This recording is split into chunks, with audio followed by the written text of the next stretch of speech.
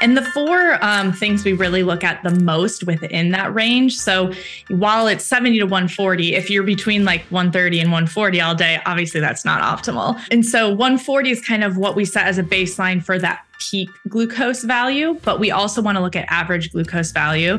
And we recommend 105 or lower, which is, a tighter threshold than what the A1C is equivalent is for like prediabetes.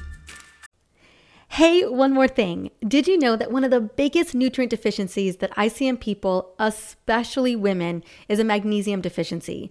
It's because we burn through this super mineral so quickly. Now, this powerful mineral packs a massive punch because magnesium is involved in over 600 reactions in the body. Now, it is your best friend if you need more energy, better sleep, a faster metabolism, improved digestion, and not to mention happier periods. And you can quickly replenish your magnesium levels with my Essentially Whole Magnesium Restore supplement made with my favorite form of magnesium, magnesium glycinate. Use promo code podcast and get 10% off your entire order at drmarisa.com/magnesium. Now I'll have the link in the show notes for this episode to make it easy. Go and try it out today.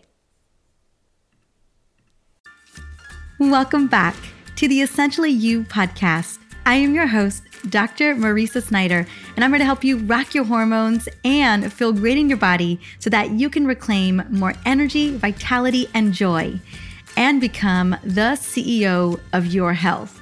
Let's jump on in. I'm just going to put it out there today because I'm so freaking passionate about this topic for you. And not just for you, but for you and your family and the people that matter most to you. Now, I have a feeling that deep down, you know that this is true as well. That one of the biggest root causes of hormonal imbalances is metabolic dysfunction, which is an inability for our cells to efficiently utilize energy from substrates like sugar and fat, along with insulin resistance, which is a key driver, if not the key driver, of metabolic dysfunction.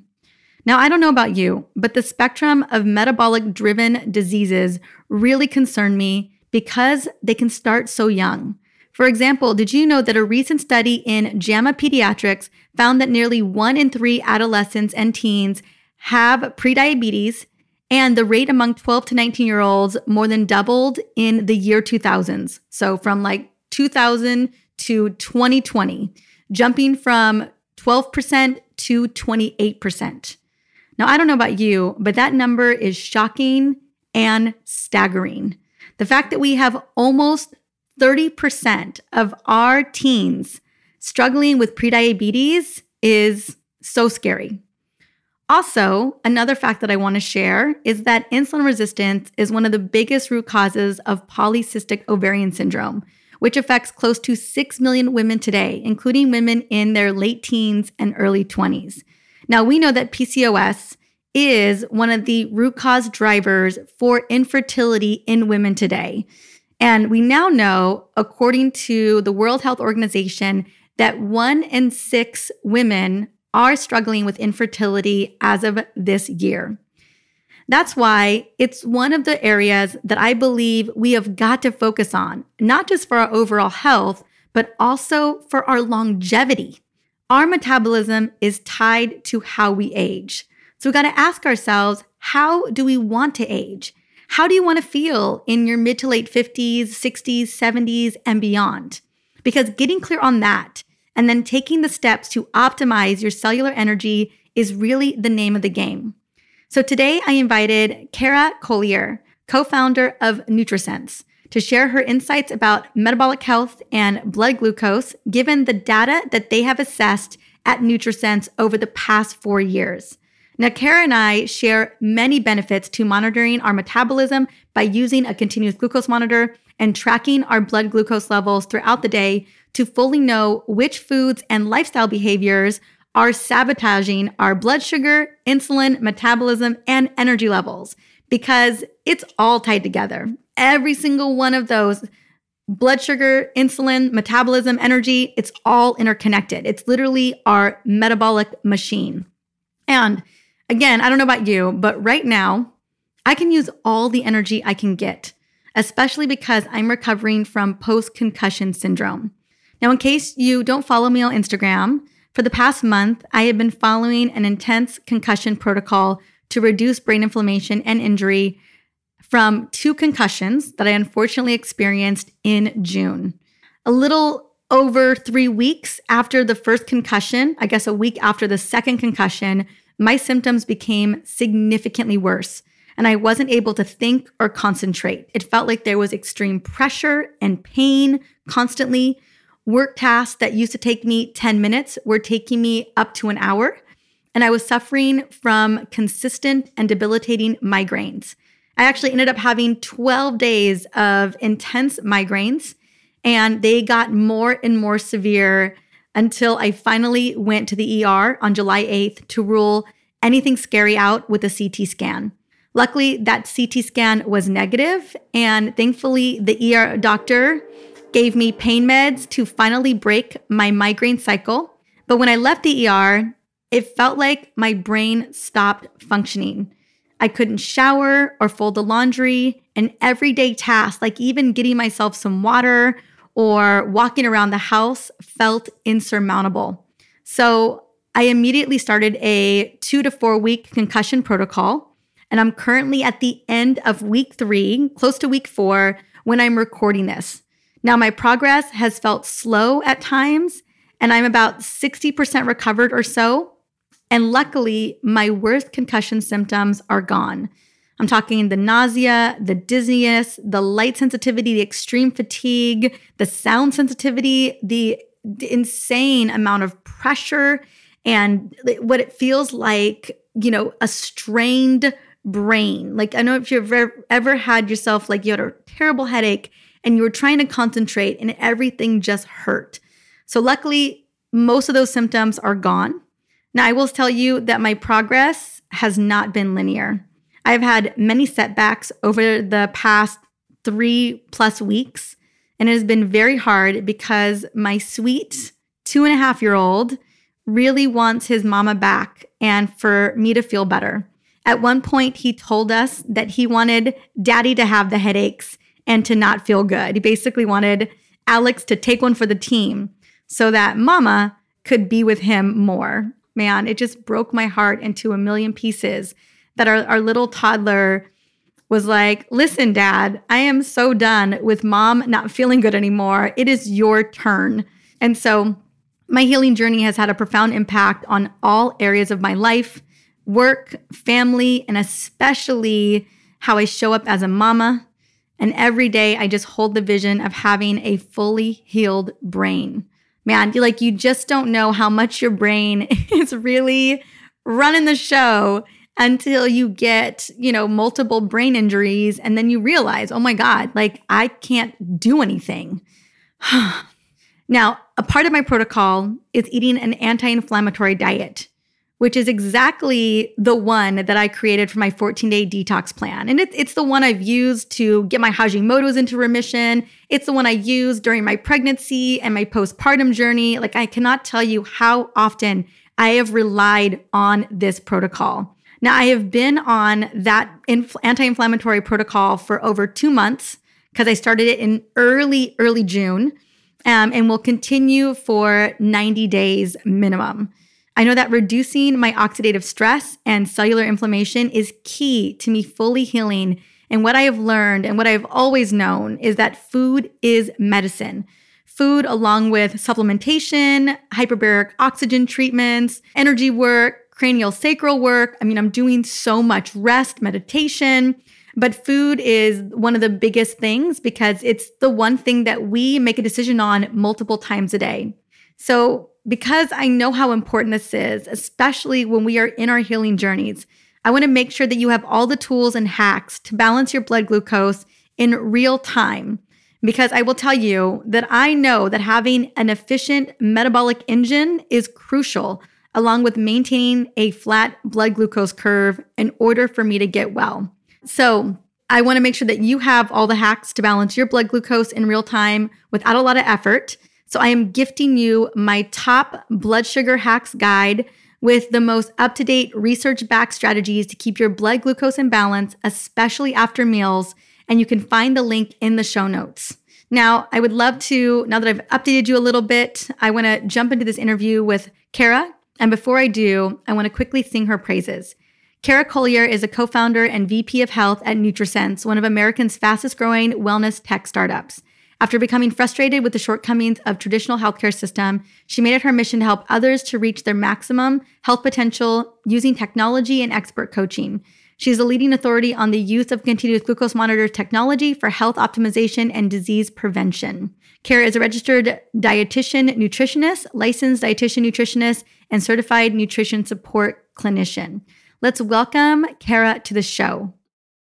Welcome to the Essentially You podcast. Kara, honey, how are you doing today? I am well. So excited to be here. I am so happy to have you here. I've been looking forward to this interview for months. I know we scheduled this a little while back, and here we are together. And what I would love to have you start with, because not only am I so inspired by the work that you do, by the company that you run and co-found, but the mission that you have, because I feel like it's very similar to my own mission. And I just would love for you to share kind of what was that defining moment or that impetus that said, you know what, this is a mission that I am going to just take on. And I know that I need to be a part of this solution. And in turn, what you ended up coming with that is creating NutriSense, which is an opportunity for people to get a continuous glucose monitor and track their blood sugar levels. And so I know we're going to get more into the nitty gritty. I know a lot of my audience already knows about your company and has probably worn CGMs and used your technology, but I would just love to hear from you kind of what was it that had you decide to do it? Yeah, absolutely. So I'm a registered dietitian originally, and I started my career in more traditional clinical nutrition world. So I was working in the hospitals with sick patients, primarily ICU, critical care nutrition. And I was seeing people mostly come in with complications of lifestyle-related chronic conditions. When we think of ICU, we usually think of gunshot wounds or car accidents, but a lot of what you see are urgent leg amputations because of uncontrolled diabetes, or needing to put someone on dialysis because of uncontrolled hypertension. These type of situations you start to see every single day. And there is a lot of suffering and time and pain and costs associated with this. And you just realize it never had to happen in the first place. And it becomes quite frustrating. So initially, I tried to make change from within the system. And if anybody has worked in healthcare, it's quite challenging. You have a lot you're pushing up against. So I tried to really make a difference within my hospital system. I tried to get changes made to the patient meal trays. Again, if anyone's been in the hospital or worked in a hospital, the meal trays are not a picture of health or nutrition that we should aspire to be eating like. So it was a lot of frustrations over and over and not feeling like I could actually make a difference. And so eventually, I went to a different startup, but all the time I was thinking about how to solve some of those problems. And to me, it kept coming down to what is the root cause? The root cause here is lifestyle habits and metabolic health is kind of that foundation that stems a lot of these chronic conditions, a lot of these complications. And then I started to look at solutions for how can we address metabolic health and drive meaningful behavior change way before you end up in the ICU with diabetic complications. And that's where I discovered the continuous glucose monitor and started to put them on friends and families who didn't have diabetes. And I realized that it's a powerful behavior change tool, and it gives you that useful data to address some of those root problems. And then from there, it just became absolutely obsessed with everything in that area. I met my two co-founders, one of which comes from a technical background and one of which comes from a business background. And so between the three of us, we kind of had all the skills we needed. We were all so passionate and excited about this. And that's where NutriSense was born about 4 years ago now. Wow. I love the story. And you don't think that in critical care that what's coming up are these acute manifestations of something that was very chronic for a very long time. And you think about the pain and anguish and suffering costs that, even incurred well before they ended up in the ICU, dealing with an amputation or dealing with dialysis or dealing with, kidney issues, whatever that may be, that's become this acute issue, from longstanding chronic issues like deregulated blood sugar and insulin resistance.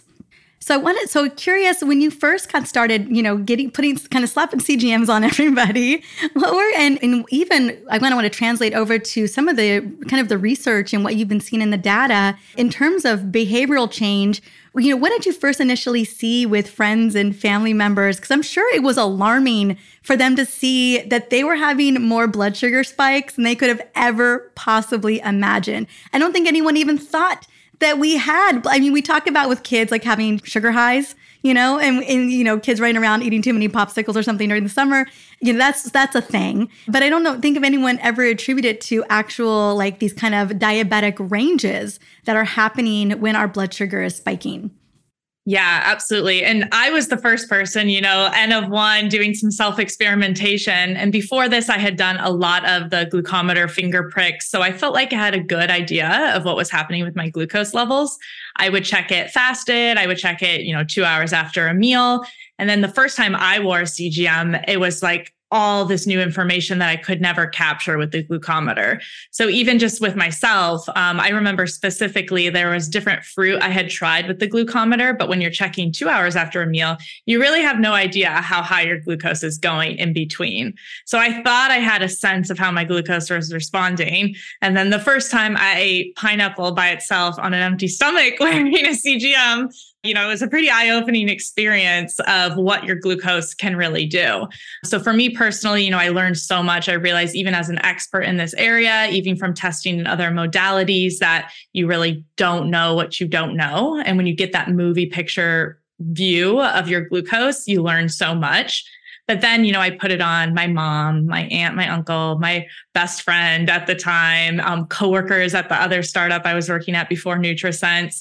And that's when I realized, one, everybody has really different glucose responses. That was shocking, even in that really small sample size before the company started. We've only seen that more and more now that we've worked with thousands of people, is that you and I could both eat a banana. You and I could both eat a sweet potato. You and I, could both eat a salad with a bunch of things in it, and we're going to have completely different glucose responses, even though we're both metabolically healthy, we're both females. So really seeing the variability between people was super interesting, but then also seeing those peaks in glucose values. So it's really hard to capture that peak, like I said, with the traditional metrics.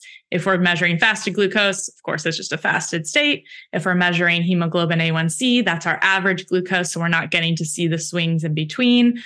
So really seeing for some people how maybe their go-to breakfast. So my mom, bless her, we've really improved her diet. Actually, it's been a fantastic journey for her. But, she used to eat whole wheat toast with peanut butter and a little bit of honey on it. That, there's no protein, there's a lot of carbohydrates. Even without the honey, you know what I'm saying? But like add the honey to that. I used to try to kind of encourage her to maybe try different breakfasts, but she liked this. She wasn't that motivated to change it. And then when she saw her glucose values response to this, which were very, very high, and then it put her on this roller coaster the rest of the day. Like how you start your day creates either that positive flywheel or that negative flywheel. Let's speak about that, because I try to really impart how important that first meal of the day. It can set the tone for longer, at least of what I saw in a lot of my patients and even myself, for more than 24 hours. Like it could take me a minute to get back to baseline, like sometimes 48 hours. And that's eating like salads and salmon for the rest of the day. We're not talking about anything besides protein and vegetables, just trying to get myself back to baseline. And I get that there is variability with people, but I find that breakfast can make you or break you. Absolutely. It totally can. And we see this with a lot of people. And what happens often is if we have that larger glucose response, typically we also see some of this reactive hypoglycemia afterwards.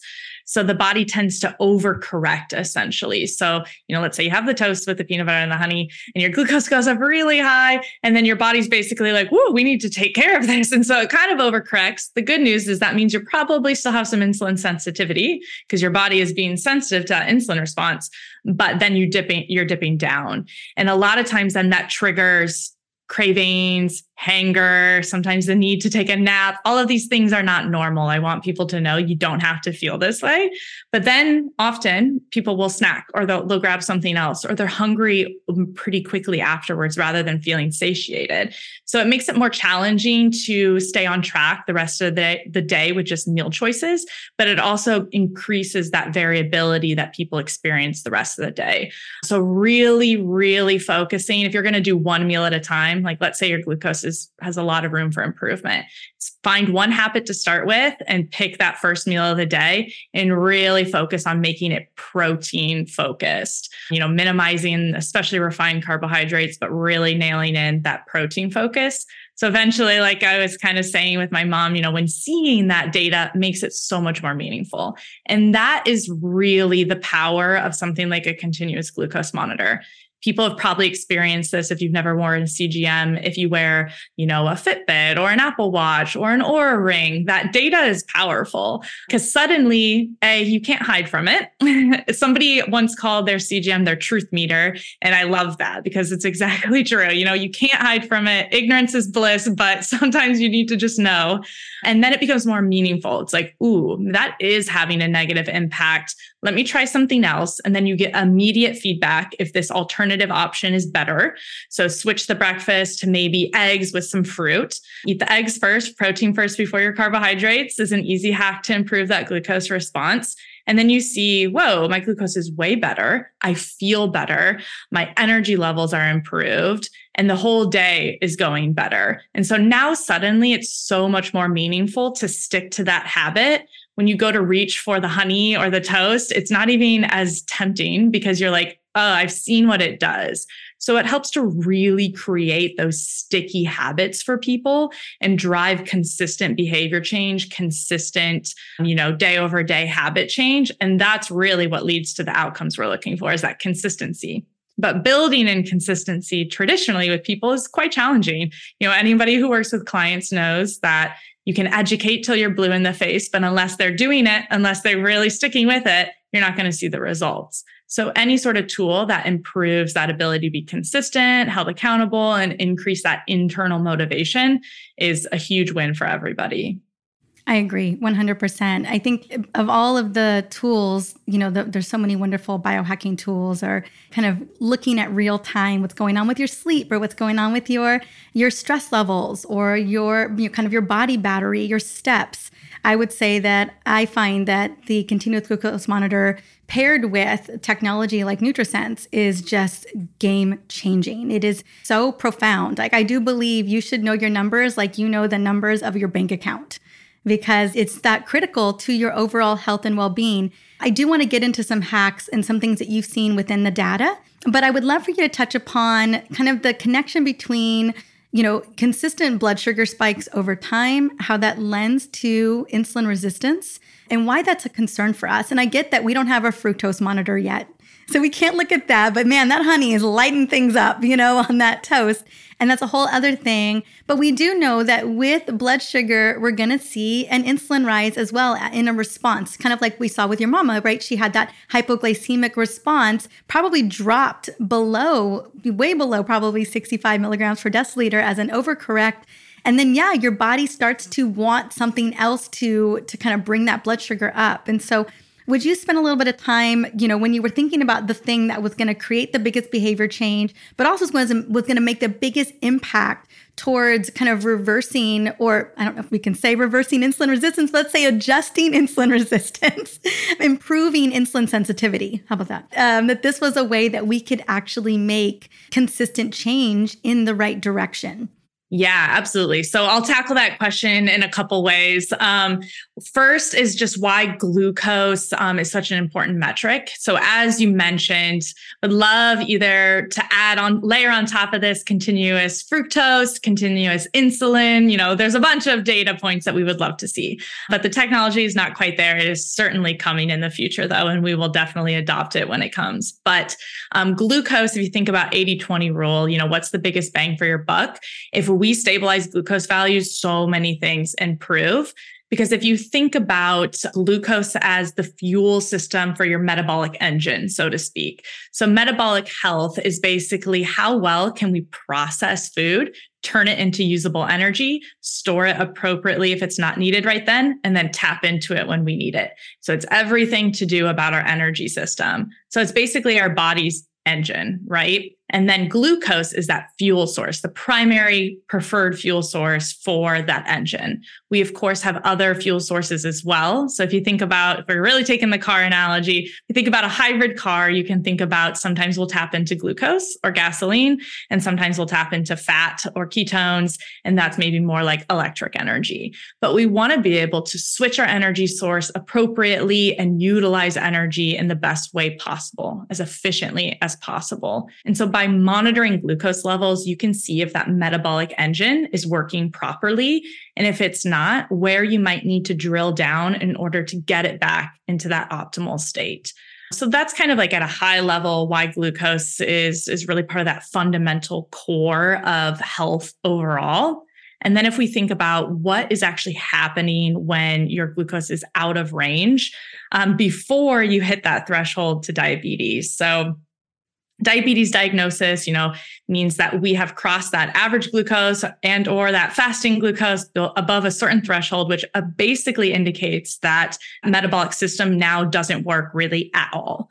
So we basically mean that it's completely decompensated.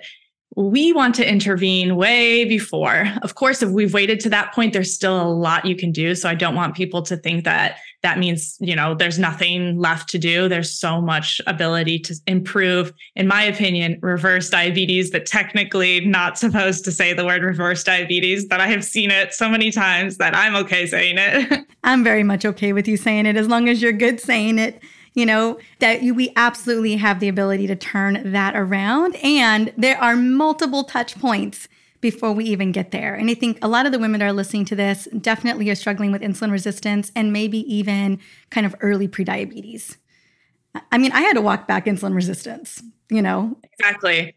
It's estimated, 93+% of the US population is not metabolically optimal.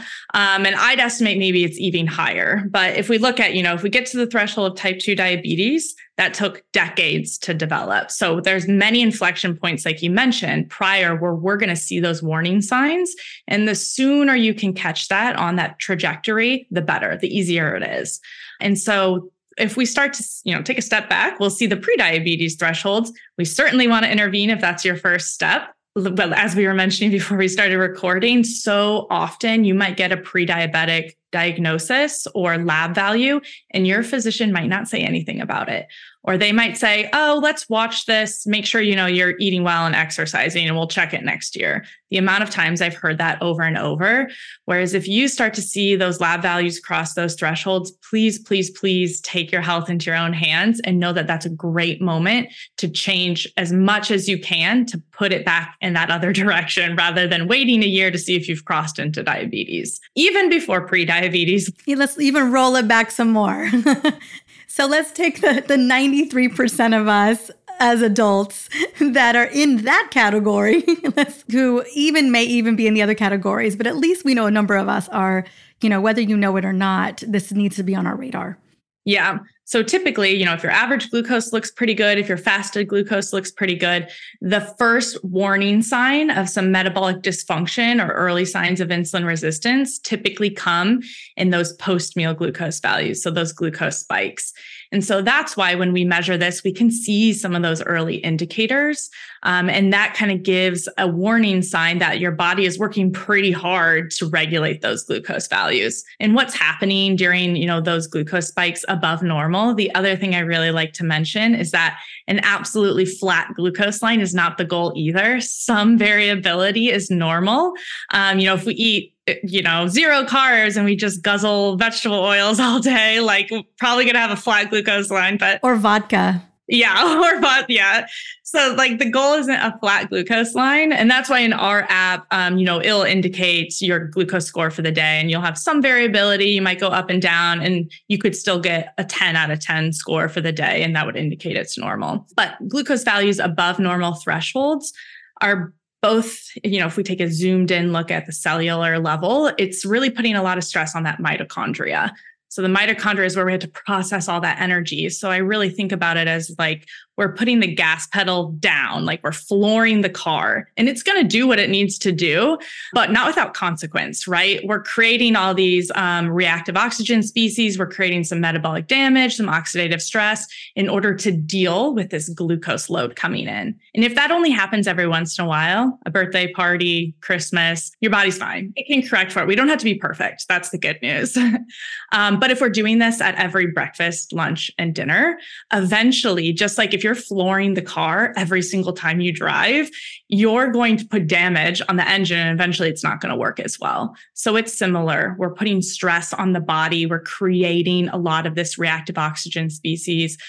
We're creating inflammation, and then it also creates damage to the vasculature of the body. So those blood vessels, where our glucose is a very thin lining of cells, the endothelium. And when we have those big fluctuations in glucose, it's damaging to that endothelial tissue. And that's why one of the indicators or most common consequences of diabetes is cardiovascular disease, because it's damaging that lining.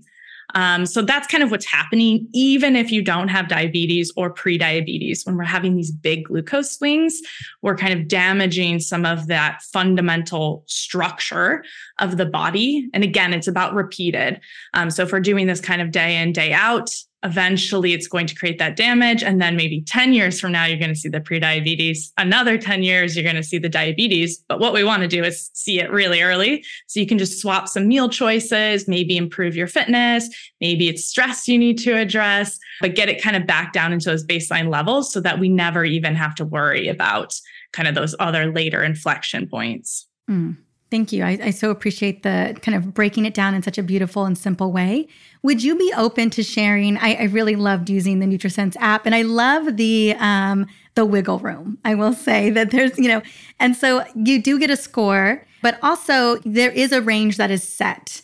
And so would you be open to sharing kind of, from the data, what would be within normal range, kind of staying within that normal range? I know for me, I have an optimal range that maybe I'm always mindful, maybe it's too optimal, but I think it's always worth sharing too, just to kind of open the door of what's possible. But I will say that in order to keep within an optimal range for myself, I got to really be on top of it. I got to be disciplined for sure. So please share what kind of where you guys land. Yeah. So our default settings that we start everybody out at is 70 milligrams to deciliter, 70 to 140. And so again, you can adjust these and it will also adjust your scoring, but that's a good baseline for non-diabetics to typically aim for. 140 is kind of where we really don't want to see glucose spikes going above that very often. Some people, I adjust my lower threshold to 60 rather than 70 because I'm often in the 60s and feel really good. So if you're non-diabetic, and especially if you're lower carbohydrate, sometimes you'll be in those lower ranges. And if you have no hypoglycemic symptoms, that's perfectly okay. And then sometimes, people will adjust that lower or upper threshold a little down or a little higher. Like if you're pre-diabetic, we might raise it to 160 to try to get you into that range as a first step. And then when you get there, we'll lower it back down to 140 to kind of make those incremental improvements. If you're lower carbohydrate diet, or especially a ketogenic diet, we'll usually set the threshold to 120 because we really wouldn't expect it to go much above that. But 70 to 140 is kind of baseline of where we start. Okay. And I love that because I think that does give a lot of people wiggle room. I'm very much of the threshold, at least for myself, is 60 to 120. And ideally, I even like to stay around 110, 115. I usually often don't raise above 115. And that's kind of been but I know that can be really hard to do. And so it's all relative. I don't know, some people would argue that is more optimal, but I say if ideally you can stay within, spikes around 120, 130, you're looking really good. And you're not having massive swings, that you're keeping it more steady. You're not swinging over, 130 down to 65, consistently. So I just wanted to just have you share that to give a little bit of insight as to, what people are looking at when they're scanning those CGMs, what's showing up on the app. Yeah. And the four things we really look at the most within that range. So while it's 70 to 140, if you're between 130 and 140 all day, obviously that's not optimal. And so 140 is kind of what we set as a baseline for that peak glucose value, but we also want to look at average glucose value. And we recommend 105 or lower, which is, a tighter threshold than what the A1C is equivalent is for like prediabetes. But there's a lot of research to indicate we really want to keep it below 105. And then we also look at what's called standard deviation, which is an idea of how much your glucose is swinging. So the concept of glycemic variability. And interestingly, the research shows that somebody with a higher glycemic variability, even if their average glucose is lower, will have worse outcomes than someone who maybe has steady glucose levels, so less variability, but a higher baseline. So those swings are really damaging, as we were kind of talking about some of the mechanisms there. So we want to keep the swings at a minimum. It's okay if it goes up every once in a while, but you don't want to be going up and down all day long, even if it's within normal range. And then the fourth one is just where your glucose is at when you are in a fasted state. So while you're sleeping, in the morning before you've eaten, and a lot of people will think that they know their fasted glucose level because they get it checked maybe once a year or they do the random finger pricks, but it can vary a lot. It's another thing you'll learn when you start to wear the CGM. Maybe this morning I woke up and it was 65, but then tomorrow I wake up and it's 95 because I got a poor night of sleep. I'm super stressed out. I ate a late meal last night. And so it varies quite a bit. And so really seeing what is moving that fasted glucose level is another huge insight you can get even from just wearing one CGM 14 days. Yeah. Oh my gosh. I always tell people, ideally, I recommend someone wear one for a month. Really give yourself a full month. And honestly, in an ideal scenario, I say 3 months because that's where I see massive behavioral change. But I think even within that first month, I was just so blown away. I was just like, oh my goodness. Wow, it's so fast. It was just so, every day I'm just like, And then you can start to play with things and see and kind of, be that N of one. Just like, oh, what happens when I do this? And so I think you can do that within that month window. But even 2 weeks can give you a lot of insight. I love wearing one every quarter for accountability, just to make sure that I'm on my P's and Q's. Like I know where I like my fasting glucose to be. I like it to be in the 70s. And it's really fascinating when poor sleep or eating too late, like we're really great at eating early. We eat by 6 p.m., but sometimes that doesn't happen. And I'll always see it in the morning. I'm like, oh, there it is, And so I always check my my glucose before bed as well, just to kind of get a sense of like where I'm going to land. And was it sleep that was messing with me, or was it blood sugar that was messing with my sleep that messed with me the next day? There's so much nuance and there's so many variables to look at. But the more you wear it, the more you can really fine tune what is going on for you, which I think is so beautiful. And I know you guys have a lot of different options to make that work for people, depending on whatever the journey is. I would love for you to share based on kind of what you guys have been looking at. And I'm so grateful. One of the things I love that you guys look at is that variability across time, because those spikes really do add up and are not in our favor. But I know that fasting blood sugar is so important. So in the research kind of, and I know you guys are still looking at this, it's only 4 years in, but where would we love to have our fasting blood sugar? Because that's the one thing I feel like we can really keep an eye on every single day outside of postprandial after our meals. Yeah, absolutely. So again, if you're going to go to a doctor's office and you'll see your reference ranges, they're going to say keep it under 100, which, wouldn't recommend. I'm sure people have heard the spiel that there's a difference between optimal and reference ranges. So always important to keep in mind that just because it's marked as normal or not normal from a lab panel does not necessarily mean that that's what you want to aim for. What we recommend typically is between that 60 range and 90. So that 90 is really kind of an upper threshold for fasted glucose levels. And again, that 60 to 70 range with the caveat that just make sure you're not having hypoglycemic symptoms. Some people do feel hypoglycemic, and that is a signal from your body. Your body is trying to tell you it's not getting the energy that it needs. So just being mindful of that. But most people who are non-diabetic feel pretty good in that range. And, there's a lot of research at this point to indicate that fasted glucose values above 90 are an independent risk factor for insulin resistance, future diabetes, future cardiovascular disease. I think at one point in time, I don't remember how long ago, the official guidelines were 110 and they lowered it to 100. I was going to say, it wasn't that long ago that it was 110. I think people still probably think it may be 110 out there. But yes, even 100, that major red flag for me if I see anything getting close to 100. Honestly, if anything's above 90, I'm just... Yeah. And like I said, you know, like as we mentioned, sometimes there's going to be factors that raise your fasting glucose. And if it's isolated and you can pinpoint what happened and you can correct that, like sometimes my fasted glucose will be in the 90s if I've done multiple things wrong, so to speak, where it's like, you know, I had the late night meal because I was meeting clients and, you know, some circumstance where I had a later dinner and then maybe I slept poorly and stress. Those are the three things that are usually going to raise somebody's fasted glucose levels: late night dinner, stress levels, poor sleep. So really look at those. If you have really high stress levels every single day and you're seeing your fasted glucose values in the high 90s, hundreds every single day, then, you know, of course, that's going to be the thing that you really want to prioritize. You really want to get improved.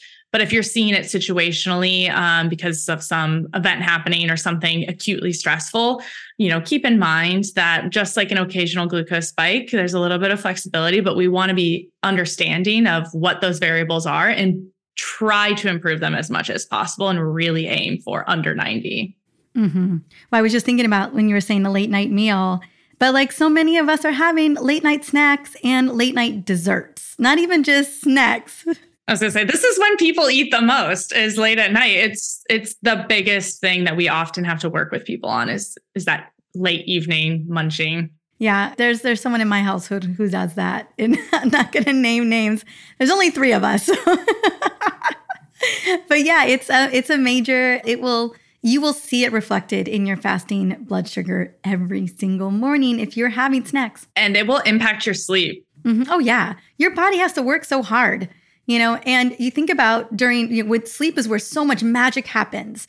You know, melatonin helps to boost mitochondrial production. Some of our hormones, some of our most precious hormones like progesterone are released in the evening. Like I am not messing with my progesterone levels. She is already trying to leave me. She's already like almost out the door right now because of my age. And so I am not giving her any reason to decide to not level up in the nighttime when I'm sleeping.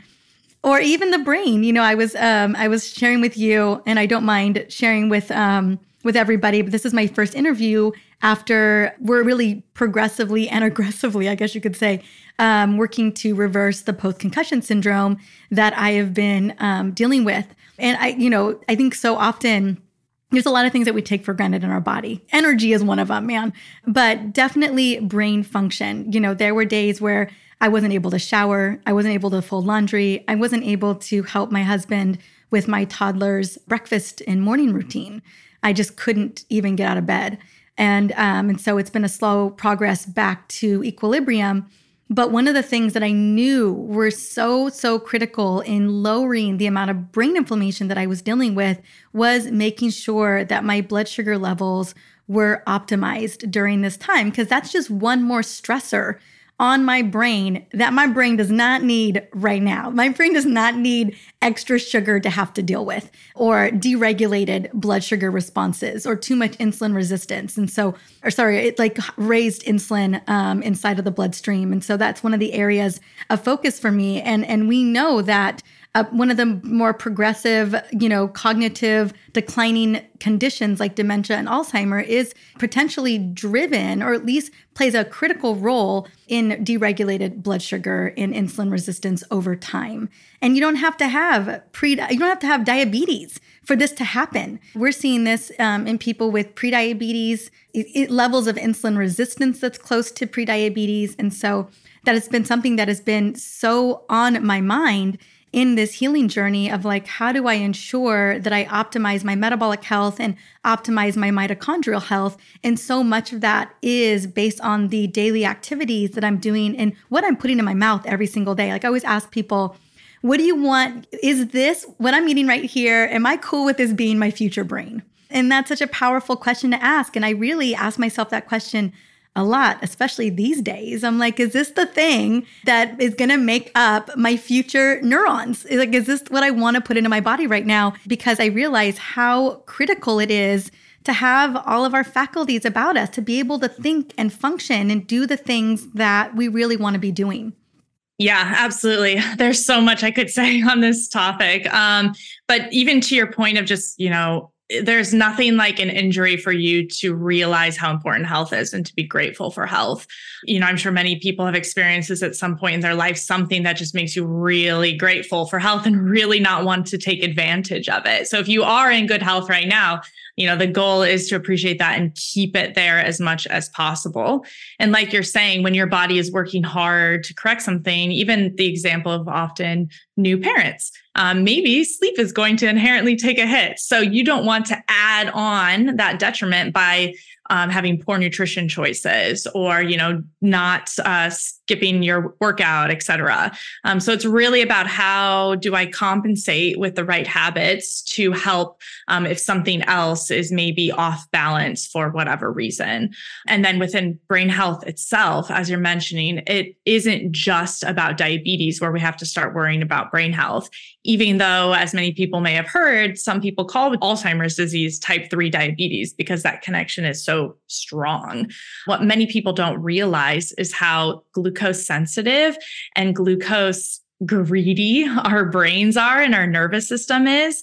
It takes up almost 20% of our glucose demands, even though the brain is only 5% of our weight. So proportionally, it's using a lot of this energy, much higher than some of our other organs. And so if we have any impairment in insulin sensitivity, insulin signaling, the brain is typically taking that hit first, or it's one of the first organ systems to feel some of that detriment of that breakdown of that metabolic engine, that metabolic system. So there's so much overlap in neurological conditions, brain health, dementia, and insulin resistance, insulin signaling. And even beyond that, so not just thinking about dementia and Alzheimer's, we know that glucose levels and those fluctuations throughout the day and our insulin sensitivity impairs or enhances our day-to-day just cognitive abilities. So our ability to focus, our ability to crush it at work, our ability to show up as our best self is going to be impacted from what our glucose levels are doing. So we know hyperglycemia without diabetes. So again, when we're seeing those high swings, even without the diabetes threshold, impairs cognitive function. So things like the ability to focus, the ability to have executive function. So kind of those more complicated cognitive abilities that make humans humans, our ability to have good attention span, that inflammation in the brain. So all of these things are going to impact our day-to-day ability to just function at our best. And then energy levels, as you mentioned. Sometimes, of course, there are things outside of our control. Your example is an example of this, of we're going to have energy dysregulation, or some of these things are going to be more challenging. But we don't want to make it even more challenging for our body by feeding it fuel that's going to add this additional layer of inflammation and energy dysregulation, et cetera, et cetera. So we have so much responsibility and so much power to fuel our bodies as well as possible that I really like to help people think about this as an empowerment tool. It's not a punishment. It's not like, oh, I wish I could eat the candy. I feel deprived. It's about, wow, I get to nourish my body. I love the mindset shift you mentioned of, is this food how I want my brain to end up? This is going to be a direct reflection, and we get to make these choices. It's so empowering. And so a lot of people feel out of control, I think, with some of these things, like there's nothing they can do, or the world is against them. But we do have a lot of control to kind of put ourselves in the best possible situation. I agree. Well, and I think about I've been so grateful to have such great guidance in this brain recovery process. But at the end of the day, I'm the one taking the supplements. I'm the one driving the treatments. I'm the one making sure I'm sleeping. I'm the one doing the meditations. A lot of it has got to be within our control. It's got to be, in a way, self-regulated or self-governed. And so even when we have great doctors and we have, a great team around us, at the end of the day, they're not they're not checking out my supplement protocol. They're not making sure I'm going to sleep early enough. Those are the things that we get to own. And we get to gauge how we're feeling and, how we're waking up every single day. A lot of, we talk a lot about, what do those labs look like when we're looking at some degree of metabolic dysfunction. If 93% of us have it, is it blood sugar for someone? Is it triglycerides? Is it hip to waist ratio? Is it blood pressure? Kind of all of those markers that we look at when we go to the doctor. But what a lot of people don't realize is it's the brain fog, it's the low energy, it's the sleep issues, it's the moodiness, it's the hangriness, it's the crash at 4 o'clock in the afternoon.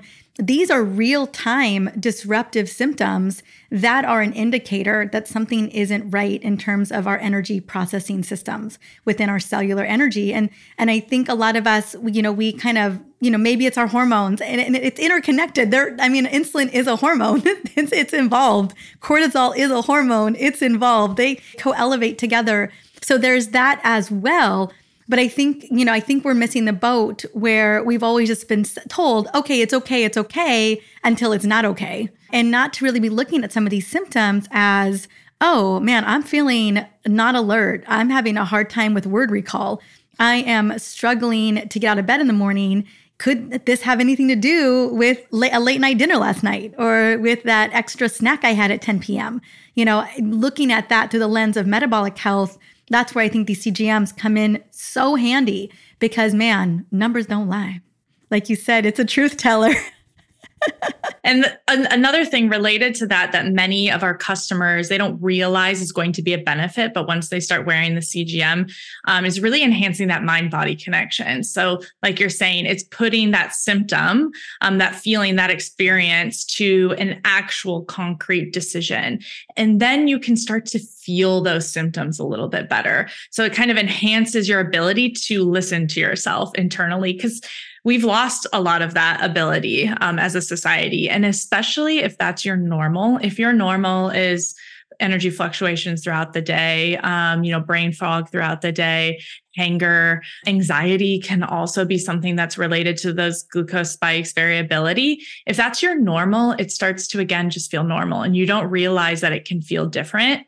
And so for many people, looking at the data can help them start to see where they feel best. Sometimes talking about ranges, people will feel their best at a very specific glucose range. And it might be unique to you where you're like, you know what, even if maybe physiologically there's no mechanism to know that my glucose, there's something bad if my glucose goes above 110, but when I do, that triggers my anxiety. That's meaningful. Like you'll pay attention to that.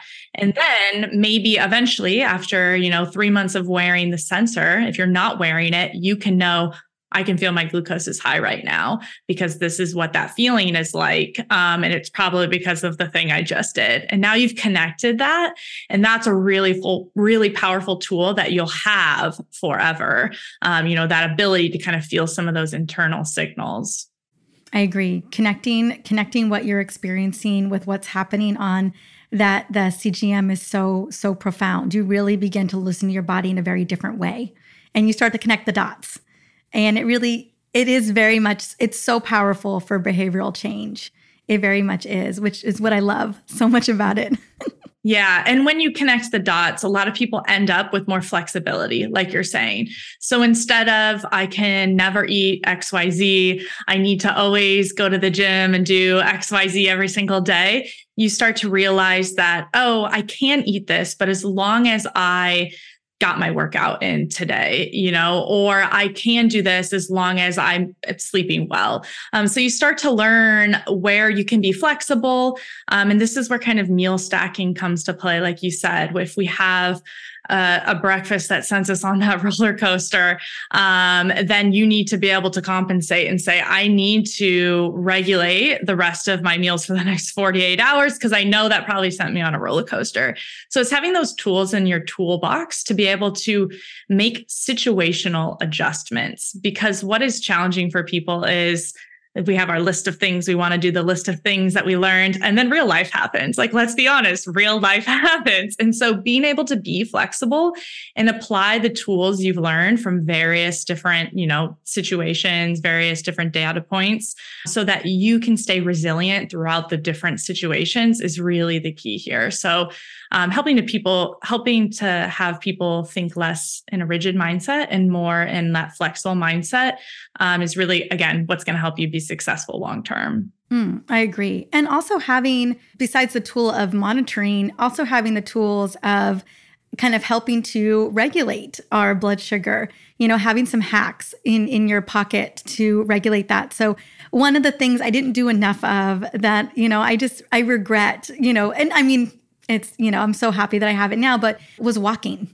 And it's one of the first things that I am doing to help support blood flow to my brain. So I'm walking as well. That's my first kind of level of exercise at the moment. But I was so just giddy and tickled by the benefits of walking post-meal, just to help keep that, blood sugar, at a good, reasonable place, especially if we ate a little bit later. I had noticed, and I don't know if you guys saw this in some of your data, but at least for me and my family, my mama and all, I slapped on CGMs on everybody too. And one of the things we saw is when people ate, 6 o'clock or so, and they had that same meal at 8:30, gosh, it was a whole different ball game. And that was especially the case for me. I found I just became a lot more insulin resistant as the night progressed. And so what we did is we moved our mealtime sooner. And honestly, it's better for my toddler anyway, for him to eat on the early side. And then we take a walk as a family. And my husband and I have worn CGMs together for many years now, 2 years or so. And we've always noticed that there's such a big benefit, not only emotionally and mood-wise and just movement and connection as a family to go watch the sunset at the beach, but that our blood sugar, we would just see I would be able to stay around 115, And so I would love for you to share, besides walking after meals, other ways that we can just be kind of setting ourselves up for success throughout the day. Let's say we did end up having a peanut butter and jelly sandwich. You know what I'm saying? Like, people ask me all the time, well, how quickly do I need to walk when I'm eating a gelato? I'm like, do what the Italians do, like walk and eat that gelato. Exactly. Yeah. Walking is a huge one. So yeah, walk as much as you can, or movement. So let's say, you need to like vacuum and clean the house, do it right after dinner, or do it right after you've eaten. So any type of movement can be helpful if for whatever reason you're not able to like go out and get a walk in.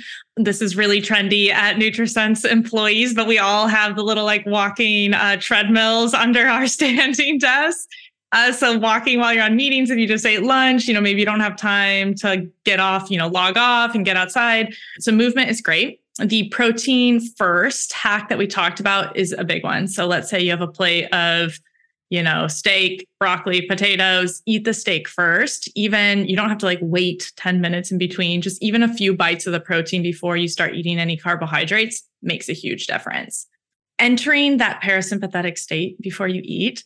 So especially this happens for a lot of people, like lunchtime work days. So we're rushing around and we're like, and we're eating. And then a lot of people will eat that same meal on the weekends and it's so much lower. And it's like, well, let's talk about what's different. So if you can take those couple minutes to like calm yourself, take a couple deep breaths, that makes a huge improvement. It's wild. Eating earlier, like you mentioned, is a huge one. Any type of ability to improve your lean body mass, so strength training as much as possible. So building up that muscle reserve helps us to be more flexible and basically soak up that glucose if it is in circulation. So that's like essentially a long-term and security account for your body, is having that lean body mass, especially as hormones change. So we work with a lot of women going through menopause.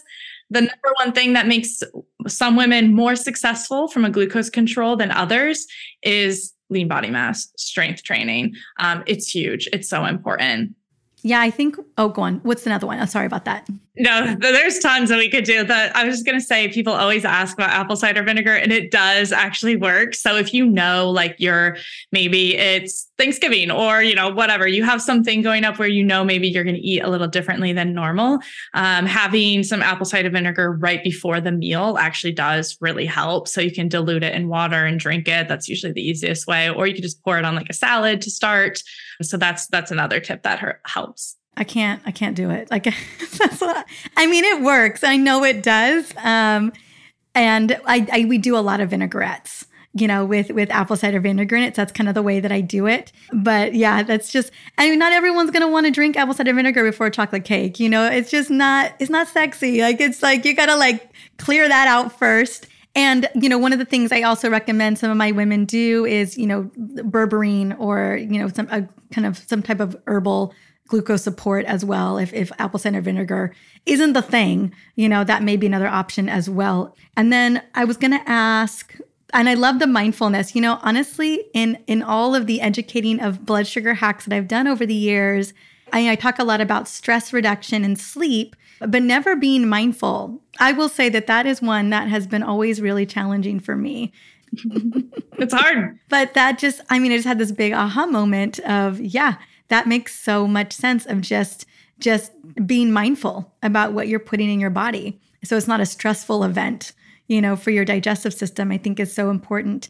Do you ever find that veggie starters help too? Like, if people can have a salad before, I know not always, I'm a big protein or veggie starter person, and where I just spike so hard with carbs in general. Like, I'm really mindful. Everyone's different.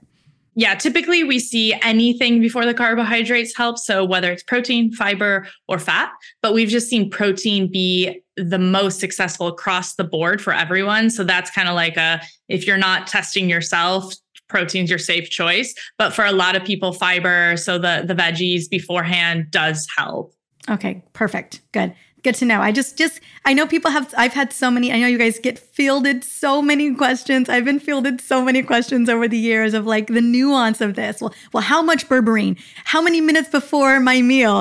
When should I drink the apple cider vinegar? What kind of cup should I use? It gets really detailed in terms of what it looks like.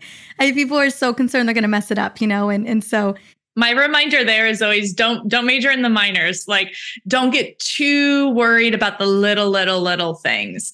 These things are going to help, but really focus on those big fundamentals. If your stress management is out of control, if you're so stressed out, don't worry about how soon to drink the apple cider vinegar.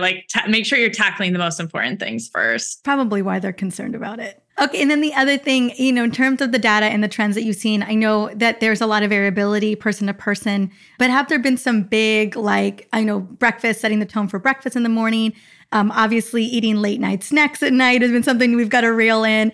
Anything else that's just been kind of glaringly obvious? Besides, maybe, don't drink a root beer float and then sit on the couch.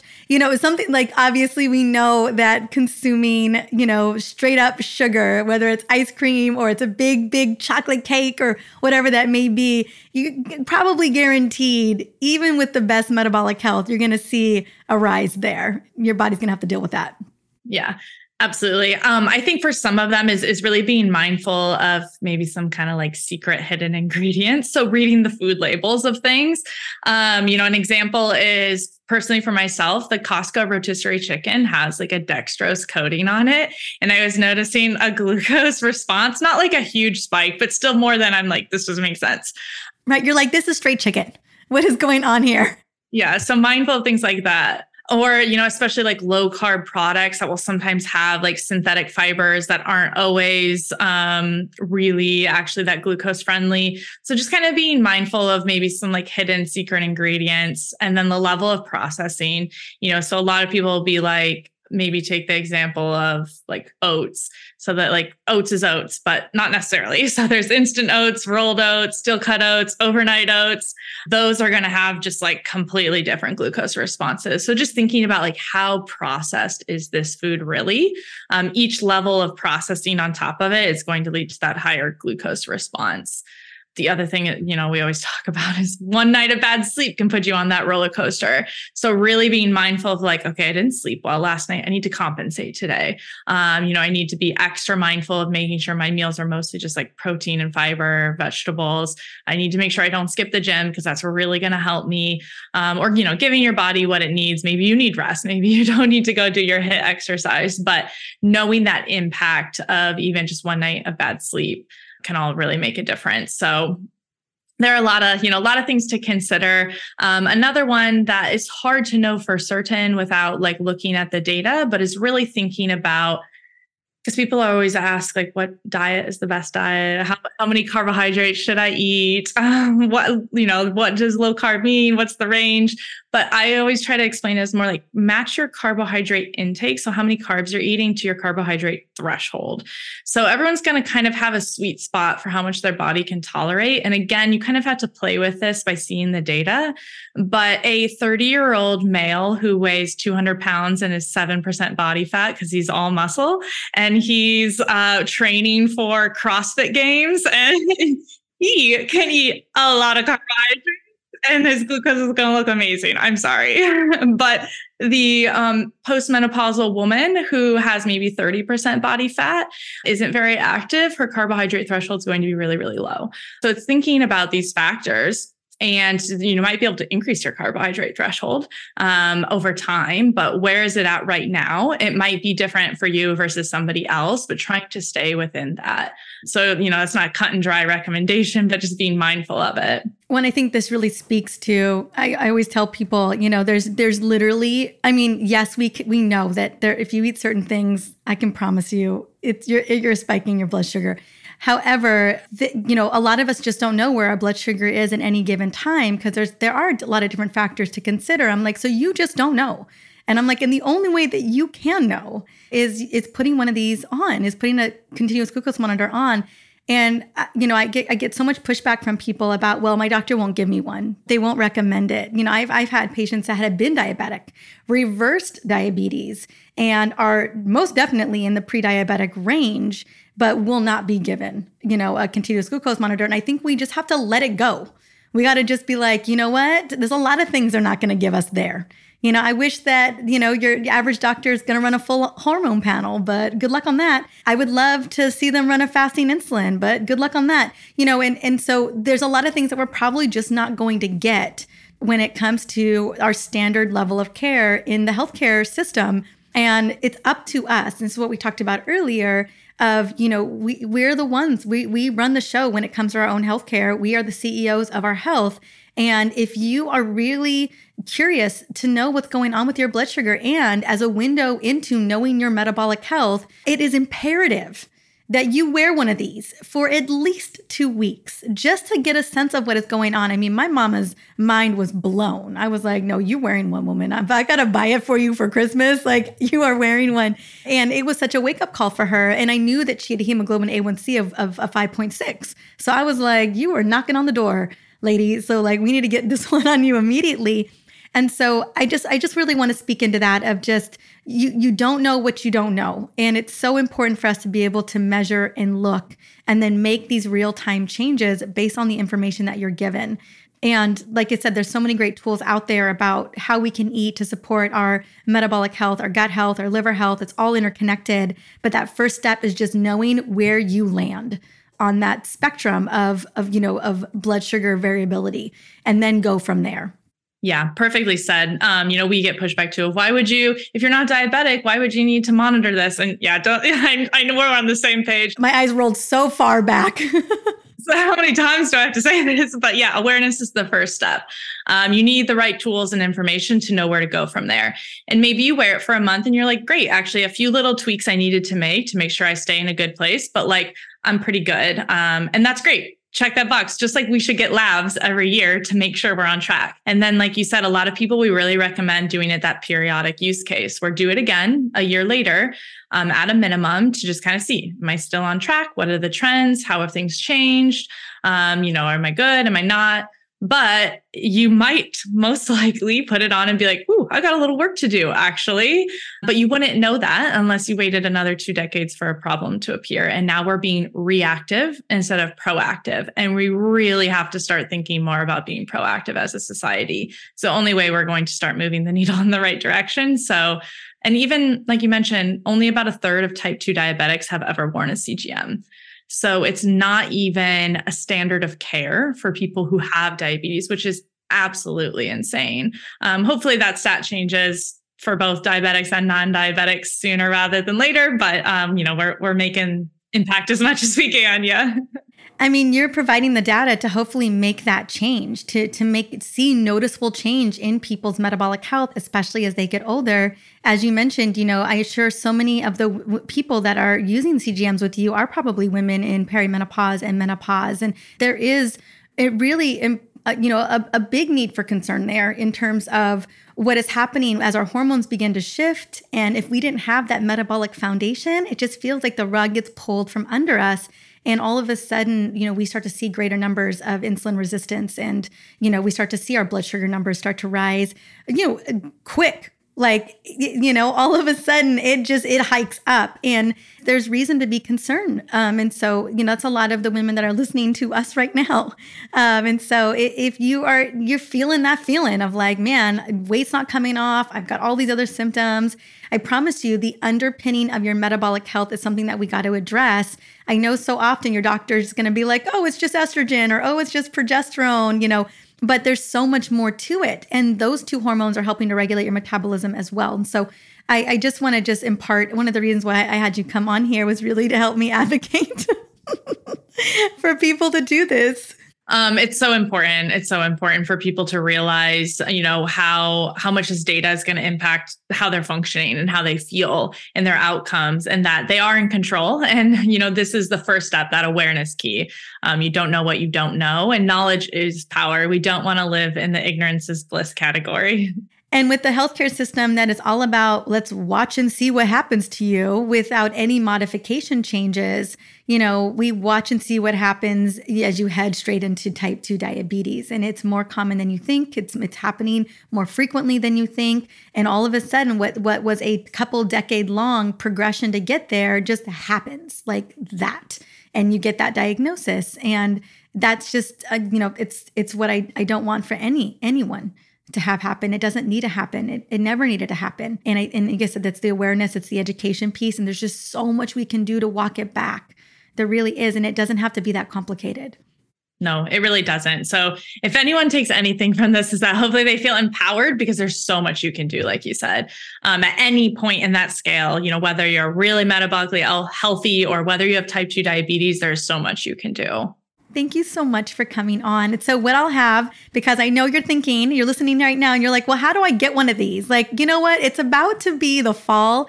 Summer's about to be over. Like, it's time for me to get it back together, right? The big barbecues and all that, they're coming to an end. And so I think this is always a really great time. Honestly, any time is a great time. I really do recommend people wear one during the summertime, because during the times where we think we could take like a little break, I think that's the time to be monitoring. I always find like I'm the person who wears one during Christmas. You know what I'm saying? Like, I'm the one who wears one during our holiday vacations, because I just want to see like because I believe that the holidays and vacations, like, you can still have a good time and still honor and love your body at the same time. And so it's just a mindset shift. I have family that it's all to the wayside, and I'm just like, I want to do vacation, but I also want to feel freaking fantastic when I come back from it.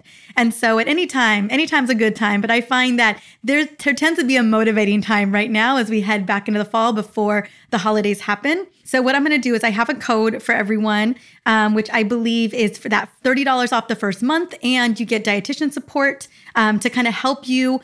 Again, it's pretty easy to understand. You guys do such a great job with the interface of really understanding how to work it. I've had my mama, my mother-in-law, all kinds of people use it. No problems at all. But then you also get somebody who really helps you to understand what's going on with your variability, kind of looking at the things that you may not be capturing when you are scanning the CGM, because you're kind of just looking at those numbers, and kind of reporting what you're eating. So you're seeing the bigger trends, but then you have someone looking behind the scenes at some of those smaller trends that you may not be picking up on that could really offer more insight into what is going on with your metabolic health. So that is what you'll all get wrapped in on the code. It'll be in the show notes, super easy to find. And I really, really want to inspire you to take the leap and just do it, because the information that you will get from this will change the trajectory of your health in your life. That I can say with full conviction.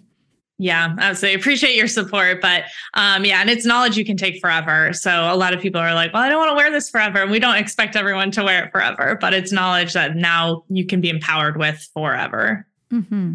Well, thank you so much for coming and sharing your brilliance with me today. Yeah, absolutely. Thanks for having me. What a powerful conversation on one of the biggest epidemics facing over 150 million adults and teenagers in the US. I have a feeling you know at least one person in your life who is suffering from metabolic issues or issues related to metabolic dysfunction, specifically insulin resistance. And you may find yourself wondering if you should focus more on creating a more resilient metabolism. I know it's always at the top of my mind for my health and the health of my family.